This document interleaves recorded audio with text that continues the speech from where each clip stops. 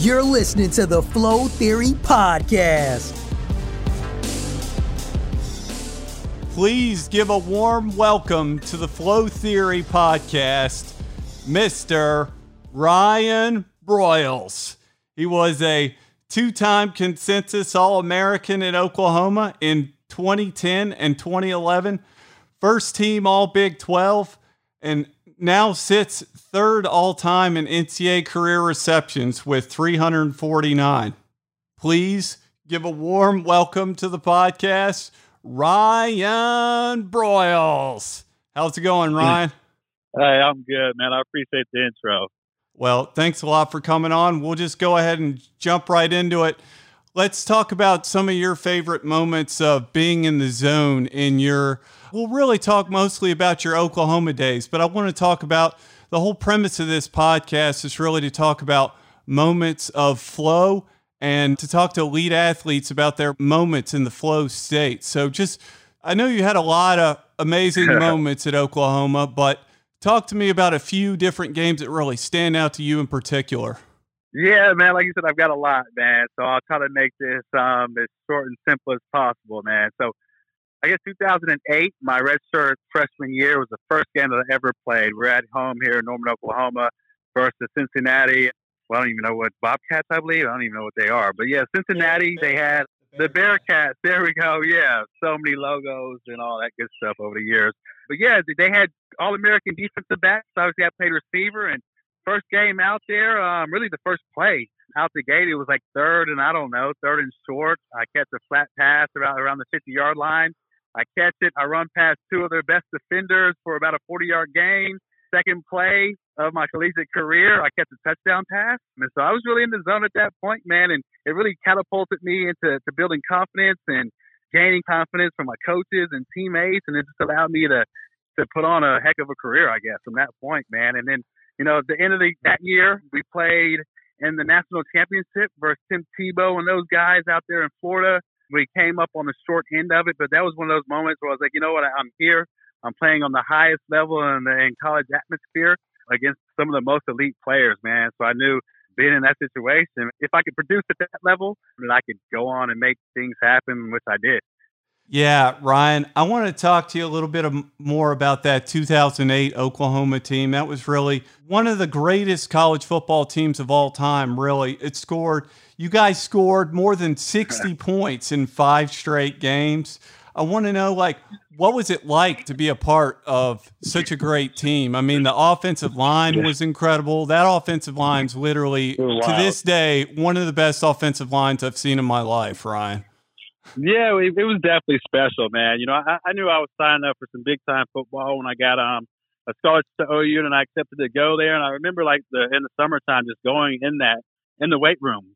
And I'm this 160-pound receiver, and I'm seeing defensive backs that are 6'5", 240, and I'm like, yo, these guys are animals. So they definitely set the tone, especially for a young guy myself. But like you said, man, we had a great team. We were stacked on offense, stacked on defense. Just about every person that touched the field that year had the opportunity or made it to the NFL. It was a great time of football, too. We were coming off of, I guess football was coming out of the evolution of running, you know, the I formation, had the Adrian Petersons back there with the fullbacks, and then we had Kevin Wilson back in 2008. Was like, you know what, we're going to speed this thing up. We got a Heisman quarterback in Sam Bradford. We got offensive linemen, tight ends, receivers, guys that can go and make some things happen. So coach was like, you know what? You guys are going to grind in the summertime. You're going to be in the best shape out of any team here or in the NCAA level, and we're just going to put up points. And so we outmatch people not just with our ability to be stronger than them or faster than them. We definitely were battle tested throughout the process, and we knew we weren't gonna leave a play on the field, and we weren't gonna leave any points as well. So, like you said, we scored a lot of them. Yeah, and that was your redshirt freshman year, right? 2008. Yeah. Now, I'm curious, during that fall camp or leading up into that season, was there any point where you were just like, you or the coaches, anyone, you guys were like, we're going to be pretty sick this year. Like, we're going to tear it up. Yeah, well, we had Sam Bradford, man. If you got at least during that time, man, Sam Bradford was a 6'5" dude, great arm, great mechanics, and he was the one that was going to lead our team. So if you got a guy like that calling the plays and throwing the ball around, it would make any offensive coordinator or receiver excited. So we definitely had that going from the '07 to the '08 season. And then the defense was great too. You know, it was not just a one-sided deal. You know, at one point the Big 12 did have some defenses, and our team was one of those guys, the teams that led things, not just in the Big 12, but really in the country, running behind Brent Venables, the defensive coordinator at the time. Yeah. And you got to catch passes from, honestly, two quarterbacks that really spun some of the prettiest spirals I can ever remember, and Sam Bradford and Landry Jones. And I remember when Landry was coming out of high school, he went to Artesia in New Mexico when he was a recruit. To this day, I was just amazed at how pretty the spirals that both of those guys spun. What was it like catching balls from both of those guys in practice? Because they just both spun gorgeous balls. Yeah, they were great, you know, all the time. You know, as a receiver, whoever's throwing the ball, I don't care. It's always a pretty ball. And that goes back to my elementary days. But, man, those guys were special. Obviously, they didn't make it to OU and then on into the NFL if they weren't great athletes, man. So Sammy B had a pretty ball. He had great presence in the pocket. I mean, he had good timing with the ball. And then Landry had a strong arm, and you know he was a New Mexico guy, real nonchalant. So he would just go with the flow and hey, let my guys do their thing, and he got the ball to us, man. That's awesome, man. You know, doing research for this interview, I found a lot of really fascinating things. So we'll get to that. I was very interested to hear that you played AAU basketball with Blake Griffin. Talk to me a little bit about that team when you were little. You told me that you guys did win the national championship, which I was kind of surprised to hear. But talk to me a little bit about that team and how ridiculous you guys were. Yeah, it was a special time. When I think about basketball days back in elementary, and I believe that was the 5th grade year that we went to Cocoa Beach and played in the tournament out there. You know, there's teams from all over the country, you know, and I remember being in the locker room or on the team with Blake Griffin, and we're the next Oklahoma Nexus team, and we had some of the best basketball players from all over the state, guys that could shoot, guys that could dunk. And this is not dunk, but, you know, in 5th grade, Blake Griffin was touching the rim. And, you know, you got little guys like me that could steal the ball or play defense. And it was a dream team. We might as well call it, you know, there was a draft for 5th graders. And so we got to travel to Cocoa Beach, play against some of the best teams in the country. We held our own. You know, I want to say we came in 8th place out of, 100 and so teams. But yeah, anytime you got Blake Griffin on the team, even at 12 years old, you're going to make some noise. And we definitely did that. Blake Griffin could touch the rim in 5th grade. This dude, yeah, he was just a different cat. You know, he was a homeschool guy, so he had to been on his toes, bouncing up and down with the jump rope all day. But he was definitely our star on the team at that time. And funny thing, he taught me how to do the moonwalk. I'm in love with Michael Jackson, which many people are. He taught me how to do the moonwalk, and I remember we're out there at the beach, Cocoa Beach, wherever the hotel was, and he taught me that, and I tell that story to this day. Dude, that is so crazy. That's some great info on Blake Griffin that I've never heard. He's a clown too. We've seen that. Do you guys still keep in touch? Not as much, man. You know, social media here and there, but, you know, we both got our own lives and we're doing different things. But at some point, I'm sure all circles will pass again. Sounds good. I saw that you high jumped 6'11" in high school. Talk to me a little bit about your high jumping career. I thought that was one of the more ridiculous stats of you that I found. Yeah, man. Everyone, you know, obviously people know me for, you know, playing football. You know, that's what I've been known to do. But I did a little bit of everything, and I try to excel at a high level. And so, you know, as a lazy athlete, most of us would go from football season to basketball, and then our off season was either back to football or track. And so we took track because we felt like it was less work. And, you know, I got out there and coach was like, hey, Ryan, we want you to run the 4x1 or the 4x4. And I'm like, man, being a knucklehead at 16 years old, like, coach, nah, man, I'm just going to do the high jump. You know what I mean? I'm just going to do the high jump just to be lazy, right? Well, anyway, I figure out that I'm good at the high jump. And so, you know, I placed at state numerous times, broke high school, or I guess my school high jump records. And, you know, I guess the rest is history, man. I appreciate you bringing that up because many people don't know about that. Dude, 6'11". The reason that number really jumped out to me, and I remember when I was messaging you on Instagram, I was talking about Andre Iguodala because I remember the second Andre Iguodala was drafted, Jay Bilas talked about how Iguodala high jumped 6'11" in high school. And did he do 6'11" too? I couldn't believe it, dude. I was like, wow. Oh my God, this dude's a freak. I was trying to get to 7 feet, and there was this guy every year. I want to say he was from Edmond Memorial or one of those schools up there. He had to have been 6'5", and he was just clearing 7 feet. And I'm like, man, if I was 6'5", I'd do it too. But yeah, I kept trying to get 7. I just could not get to 7, man.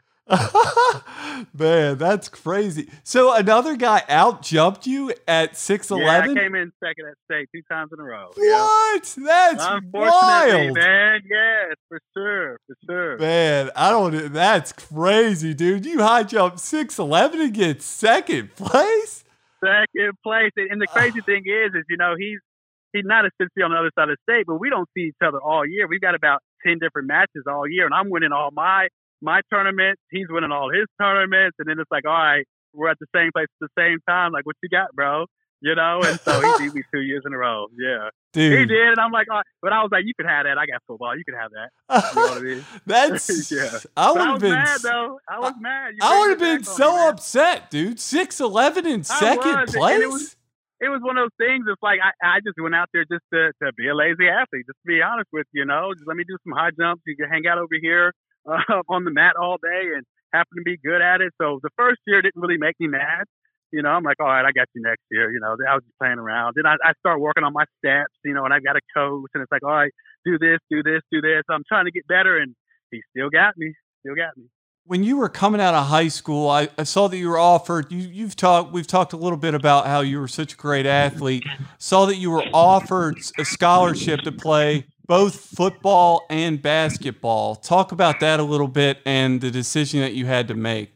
Yeah, so I was primarily football. It was all I was a defensive back my whole career. Obviously, played receiver as well. A bunch of teams wanted me for defense, and I had so many offers. And I guess at the time, teams were like, yo, you're good at basketball. You can come here and play both ways. So a lot of them weren't official scholarships for basketball, but because you were essentially saying, hey, you can play at this level on both sides. And it was really an incentive for me to come. I wouldn't say it was official, like, oh, Ryan, come here, you get to go play both ways. Well, anyway, I go to OU. They said I could play both ways. And, that never happened. It was like, yo, bro, you're 165 pounds. If you're trying to play football, you need to be in the weight room in the off season. So that's pretty much how that went. But, yeah, I had interest in basketball, man. Any sport I played, I just tried the ball. I always looked up to older guys. Obviously you had Kobe Bryant at the time. You had some of the greatest basketball players ever to look up to. So I wanted to be that guy, even from the Blake Griffin days in elementary. But yeah, football was the one that stood out. I thought I was the best there. My family did as well, and we went that route. And so you were pretty dead set on Oklahoma the whole time. This was another interesting fact that I found about you doing research, was that Oklahoma was the last team to offer you a scholarship. I was pretty blown away by that. Yeah. And that was really surprising to me. Talk about that a little bit. Looking back on it now, even still to this day, the University of Oklahoma, if you play in their backyard, and if you're not Gerald McCoy, for instance, or Jermaine Gresham or Sam Bradford, then they're going to wait on you. So when I came out my senior year, I was the third. They ranked me as the third best player in the state of Oklahoma, and they offered the 1 and 2. OU offered the 1 and 2 player, and I don't know if they wanted to make sure that they didn't get too heavy on Oklahoma because they wanted to keep their recruiting lines open. So they started looking in Texas. All of a sudden, one of the guys they didn't get in Texas fell through, and so I'm the next guy right here, literally 2 miles from the university, because I grew up here in Norman, where the University of Oklahoma is, of all places. So they were like, oh, we've got this guy in the bag, which essentially they did, because you don't want to leave that type of option to go pretty much anywhere else in the country at that time. So it worked out for them. It worked out for me too. Yeah, I saw that you were rated. Rivals.com rated you as the number 11 DB in the country coming out of high school. Can you talk about that a little bit? And how much you use that as motivation as people viewing you as a defensive back coming out of high school? Well, yeah. So the school I went to, Norman High, we pretty much on offense, we had the 2 receiver set, either 2 tight ends, 1 tight end with a fullback or a wing back, and the quarterback was always under center. So it wasn't the spread offenses that we're seeing today. So I had little production on the receiver side, but as a sophomore on the defensive side in varsity, I led the state in interceptions. So that essentially just put me on the map, like, hey, there's this young cat. He can play some ball. I was non-existent on offense. My sophomore year, I had 14 catches, a couple touchdowns. It wasn't anything special. Not that I couldn't get it done. It's just that's not the offense we played in. So on defense, everyone knew, okay, he led the state his sophomore year. He led the state his junior year. All right, this guy must be a defensive back. And then all of a sudden, I had 19 catches my junior year. Then my senior year, I had like 58 catches for 1,000 yards, and I scored on just about every play. I played running back, I played receiver. I pretty much did it all. And then they're like, okay, this guy can play receiver too. So that's kind of how that whole thing transitioned. But yeah, I balled on both sides of the ball. Yeah, I'm curious about the hardest anyone ever hit you in your whole career. The hardest.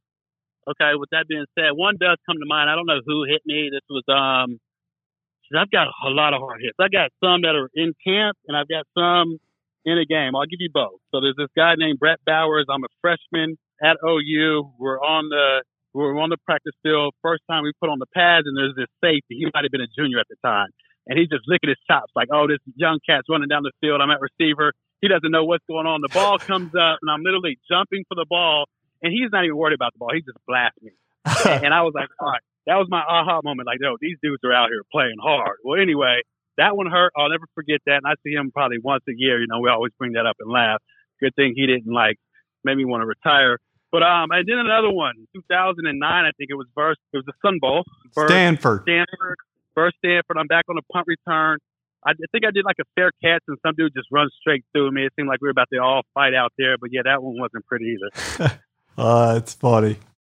What was the craziest thing you ever saw on the field? Like in high school, pros, and college, where in college or a game where you were just like, that was ridiculous. Like, I can't believe that just happened. like somebody got hurt, or just like an amazing play by like an incredible player like Calvin Johnson, someone like that. Yeah. Oh, geez, man. That's a loaded question, man. I see so many special things, and some things that are routine are special because it's a big moment, Well, let's rattle off some of your favorite ones. We'll do top five. Top five for some other guys making plays. Yeah. Okay, well, see, we got DeMarco Murray versus Texas. I can't remember what year it is. He's probably on the 40-yard line, just crossing the 50, jumped over a dude, sprints all the way down. I'll give you another OU Texas. We got Jamel Fleming out at corner. Texas throws the ball to the receiver out in the flat. Jamel's like, no, I'm not about to tackle you. I'm about to rip this ball out of your hands. He ripped the ball out of his hands, and he runs and scores. See, we got my boy Moses Madu in the Big 12 championship versus who are we playing? Not Colorado. Was it Colorado? We were up in Kansas. I can't remember who we were playing. Well, I think it was Missouri. He gets the ball on like the 40-yard line. He runs through the hole to the left.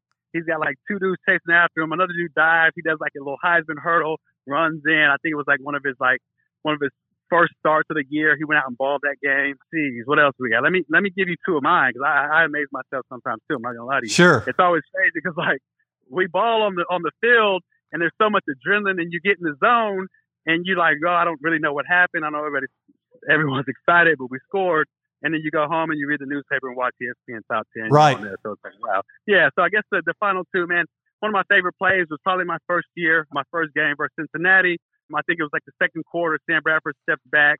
I run like a wheel route about 50 yards down the field. Sam drops back, just throws the ball. He had no business throwing the ball. Completely covered. Anyway, I jump up. I catch the ball. I start celebrating before I even get tackled or pushed out of rounds. That was another one. Jeez, man, there's just so many, dude. That was four. That was four good ones. Let's leave it at that. Okay, that's fine. And I tell you, the one time, I remember I was messaging you about that time, you threw Sam Shields one of the sickest shoulder fakes I've ever seen. And it's funny that I mentioned that, because I thought you had actually scored on that play, but you didn't. It was over 30 yards, and I looked at it again. Apparently, I guess you got injured out of bounds on that. I forget exactly how you got. What game was that? Miami.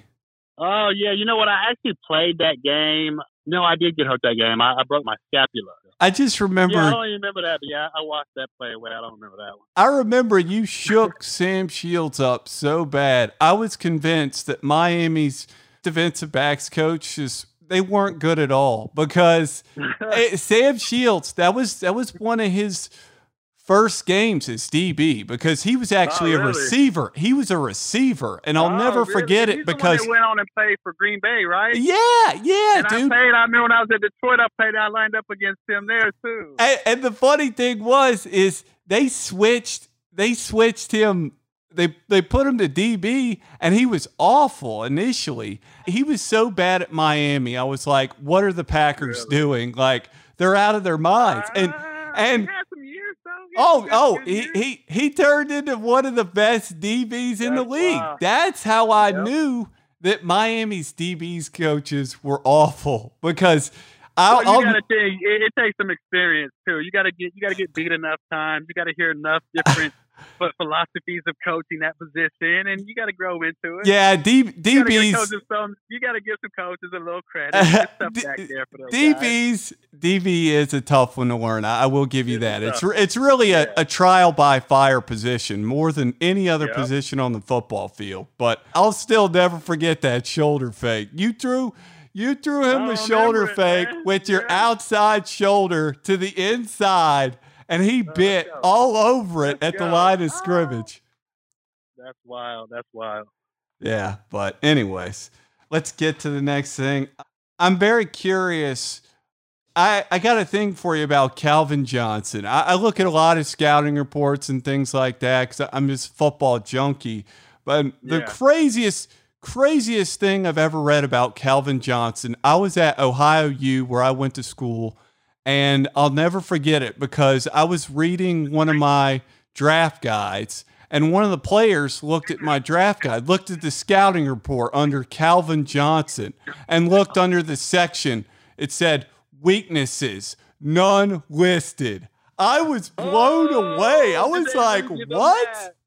Yo, he's a next level guy. Let me tell you a story before you keep going there. And I love to tell this story. So as a receiver, press man running a slant is pretty much impossible. It can be done, but it's a hard route to run. I remember as a rookie, and I had trouble running that route against press man. As a rookie, Calvin Johnson, like, all right, let me go run this slant against this guy that's freaking, call him a Pro Bowl cornerback.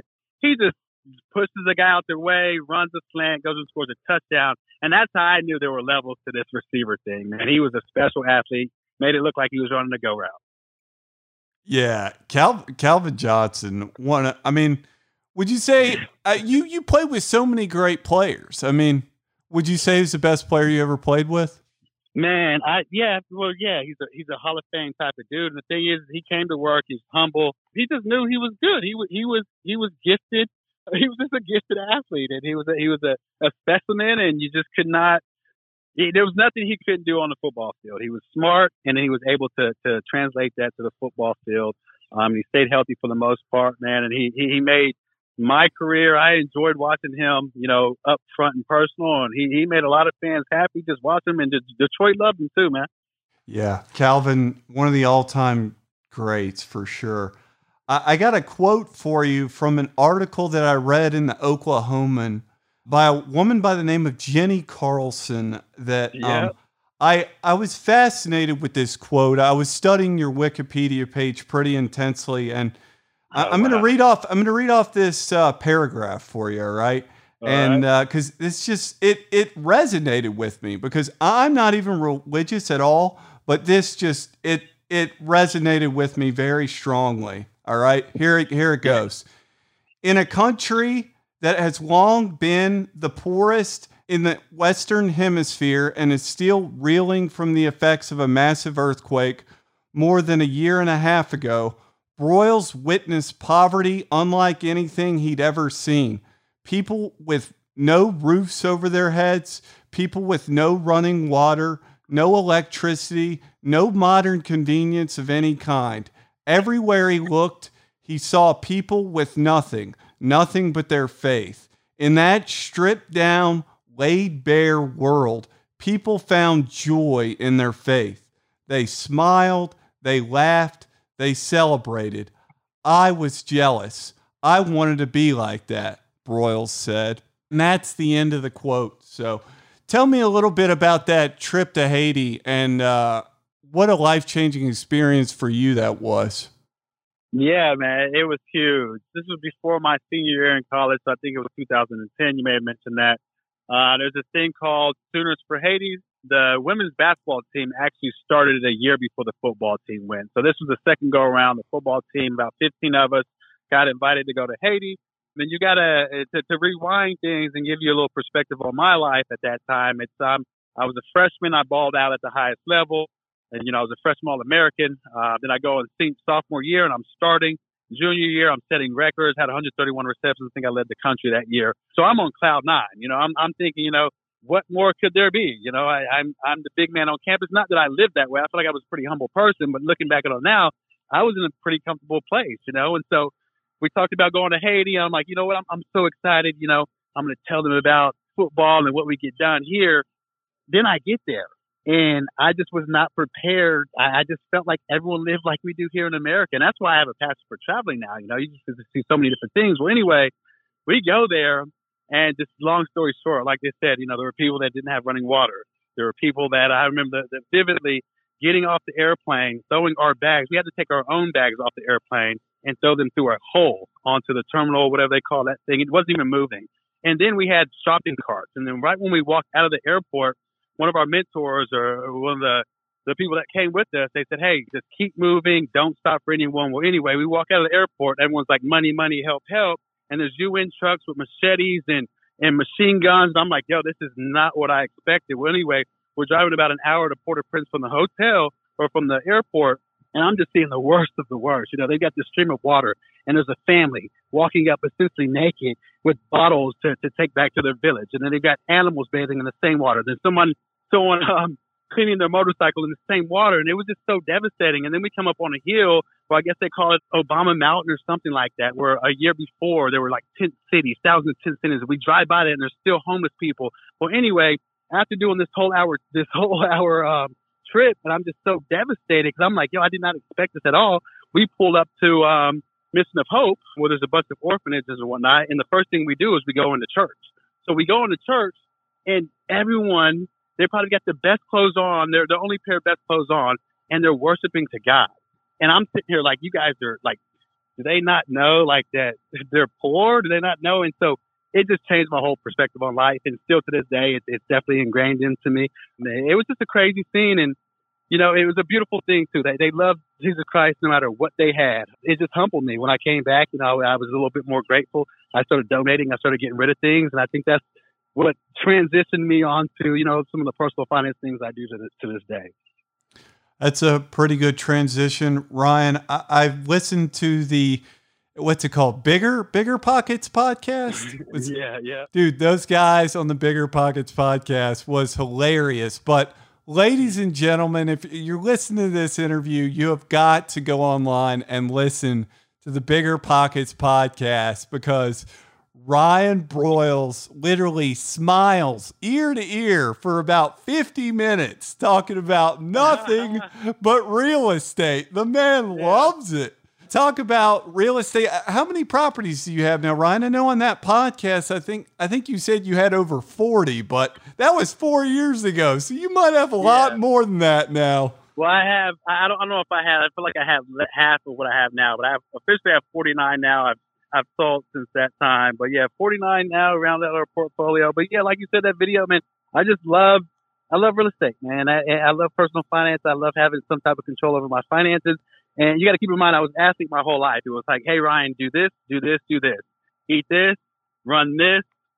Oh, this play's going to you. So I really never had control outside of, making my day-to-day choices. So then at some point it was like, okay, I can, at least helping me financially, I can invest in a property, and then I can massage the numbers to work out for myself. So now I have some type of control. So once I learned that after retiring, it was just an addiction for me. Is there like a certain type of property? I saw that you really like buying distressed properties. Is there any one type of all the different types of properties that you like buying? I mean, I know you like it all, like in that podcast. Yeah, well, I've definitely honed in on what I do now best, and it is distressed property. But we like properties that make money at the end of the day, to keep it that simple. But yeah, distressed single family, multifamily is our niche. Now, with changing markets, we'll figure out different ways to maneuver, which we've done over the past. But yeah, we like distressed properties. We like to go in, fix them up, add a little bit of value, a little deferred maintenance, and then get the top end tenants in the property, whether it be a 600 unit property a month or 1,000. We just like to have the control to go in and fix it up the way that we feel tenants would like. That's awesome. So you live in Dallas, Texas now? No, I'm in Norman. Oh, you're in Norman? Okay. Yep. I saw on Instagram, I don't know, somewhere on the internet that you posted, don't you own like a bar in Norman? Yes, I got a bar called The Porch right here on Campus Corner. We've had it for just over 2 years now. I think it'll be 2 years actually this summer. So it's been fun. It's been a process, man. I'm more of a real estate guy, but I couldn't pass up that opportunity. That's awesome. Which of your former Oklahoma teammates do you keep in touch with the most? Mostly the receivers, man. Kenny Stills and Sterling Shepard? Yeah, still talk to those guys. I'm in a group message, just about every one of them. I still got some of the older guys that I talk to as well. But yeah, and then pretty much half of my recruiting class in 2007, we still keep in touch. And then everybody comes back for the spring game, and it's not just the 4-year guys that I played with. It's the 4 years after me and the 4 years before me. So it's an awesome organization to be a part of. And I think as we get a little bit older, we start to realize how special it was to play for the University of Oklahoma. Yeah, Oklahoma football, it's really some of the most amazing football that I've ever seen, really. It's just so much fun to watch. It's like football porn. You can't not watch, Every year we got some players out there. Dude, you guys got just incredible athletes every year. I'll never forget my buddy was watching DeMarco Murray's highlights, like coming out of high school out of Bishop Gorman. DeMarco had a guy wrap his ankle, literally had both arms wrapped around his ankle, trying to drag him out of bounds. DeMarco Murray literally did like a 360, spun out of it over the boundary, stayed in bounds, and ran for 10 extra yards down the sideline. So I've got a similar story. When you talked about spinning out of a tackle, DeMarco Murray did that in the southwest end zone versus Oklahoma State. I don't know what year it was, but he's essentially 10 yards from scoring. A guy comes up, he spins, about to fall. He's like hopping on one leg. Then he does a front flip into the end zone. It was so special. I know that play. I got a story for you about Sterling Shepard, dude. I'll never forget the name Sterling Shepard as long as I live. I mean, I loved him because he played at Oklahoma, but a story about Sterling. I was so fired up to watch Barry Sanders' kid on TV. Barry Sanders' kid played with Sterling Shepard in high school. So I'm like, oh man, I cannot wait to watch Barry Sanders' kid. This is going to be incredible. Anyways, next thing I know, Sterling Shepard has 3 catches for over 100 yards, and they're all touchdowns. Oh, beautiful. He's a special player. He's still doing his thing in the league, too. The way that Sterling Shepard timed his vertical leap in that game to this day, I was blown away, dude. I was like, my God, this guy is ridiculous. And I didn't even know about Sterling Shepard until I watched that game. Yeah. Well, what's crazy is when I was at OU, they kept talking about a Sterling Shepard. He's from Oklahoma City. I'm playing ball at the college level. I'm like, all right. Okay, yeah, cool. He's probably good. And then, he gets here, and I'm like, I'm removed a year, and they're like, Sterling Shepard in camp is doing this, and he's doing that. I'm like, all right, so this is the truth. And then obviously we got to see that throughout his career. Yeah, that's awesome, man. All right, Ryan. Well, I really appreciate you taking the time to talk with me, man. I really enjoyed it, and I will talk to you soon. I'll keep in touch, all right? Okay, sweet, man. I appreciate it. All right, take care. I'm your host, Wade Peary. I just want to give a final few thank yous to some people that have been working with the podcast so far. My man, Mr. Nick Meyer. He's going to be doing some interviews and analysis with us in the future. And my man, Mr. Jeremy Marcus. The kid is an absolute savage with the graphics. The kid has greatness written all over him. I cannot say enough great things about Jeremy's graphics. You can check his graphics at DFF Graphics on Instagram.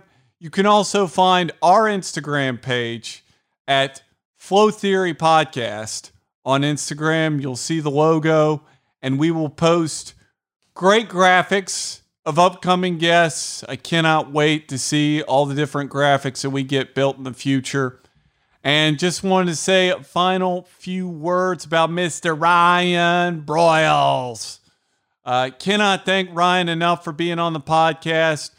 One of the most surgical route runners you will ever see, not to mention some of the best hands I've ever seen in my life. I literally do not remember a time at Oklahoma when I remember watching Ryan drop the football. It was a thing of beauty watching that man suit up for the mighty Oklahoma Sooners and my Detroit Lions. So what can I say? Just been an honor to have you on the podcast. And he's a man that not only achieved greatness on the football field, but has achieved greatness off it as well with all of his real estate ventures. And I cannot say enough great things about him. A man that is truly an inspiration to us all, Ryan.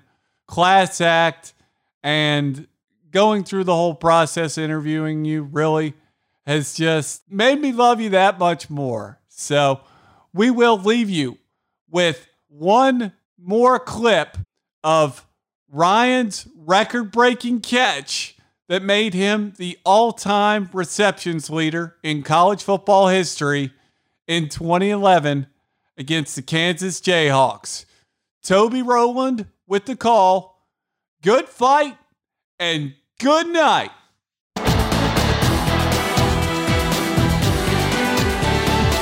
Gonna throw deep for Ryan Broyles down the right side. He's got it. There's the record, and that's a touchdown Sooner.